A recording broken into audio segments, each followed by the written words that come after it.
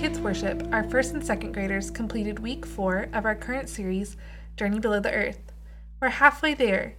Our main point for today was, God knows what is best for me. I should follow his rules.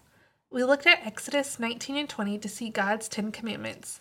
The purpose of this lesson was to teach your kids that God gave us rules so we could have the best life possible. Parents, I hope this is a great series for your family. Next week, we will talk about how God is our helper.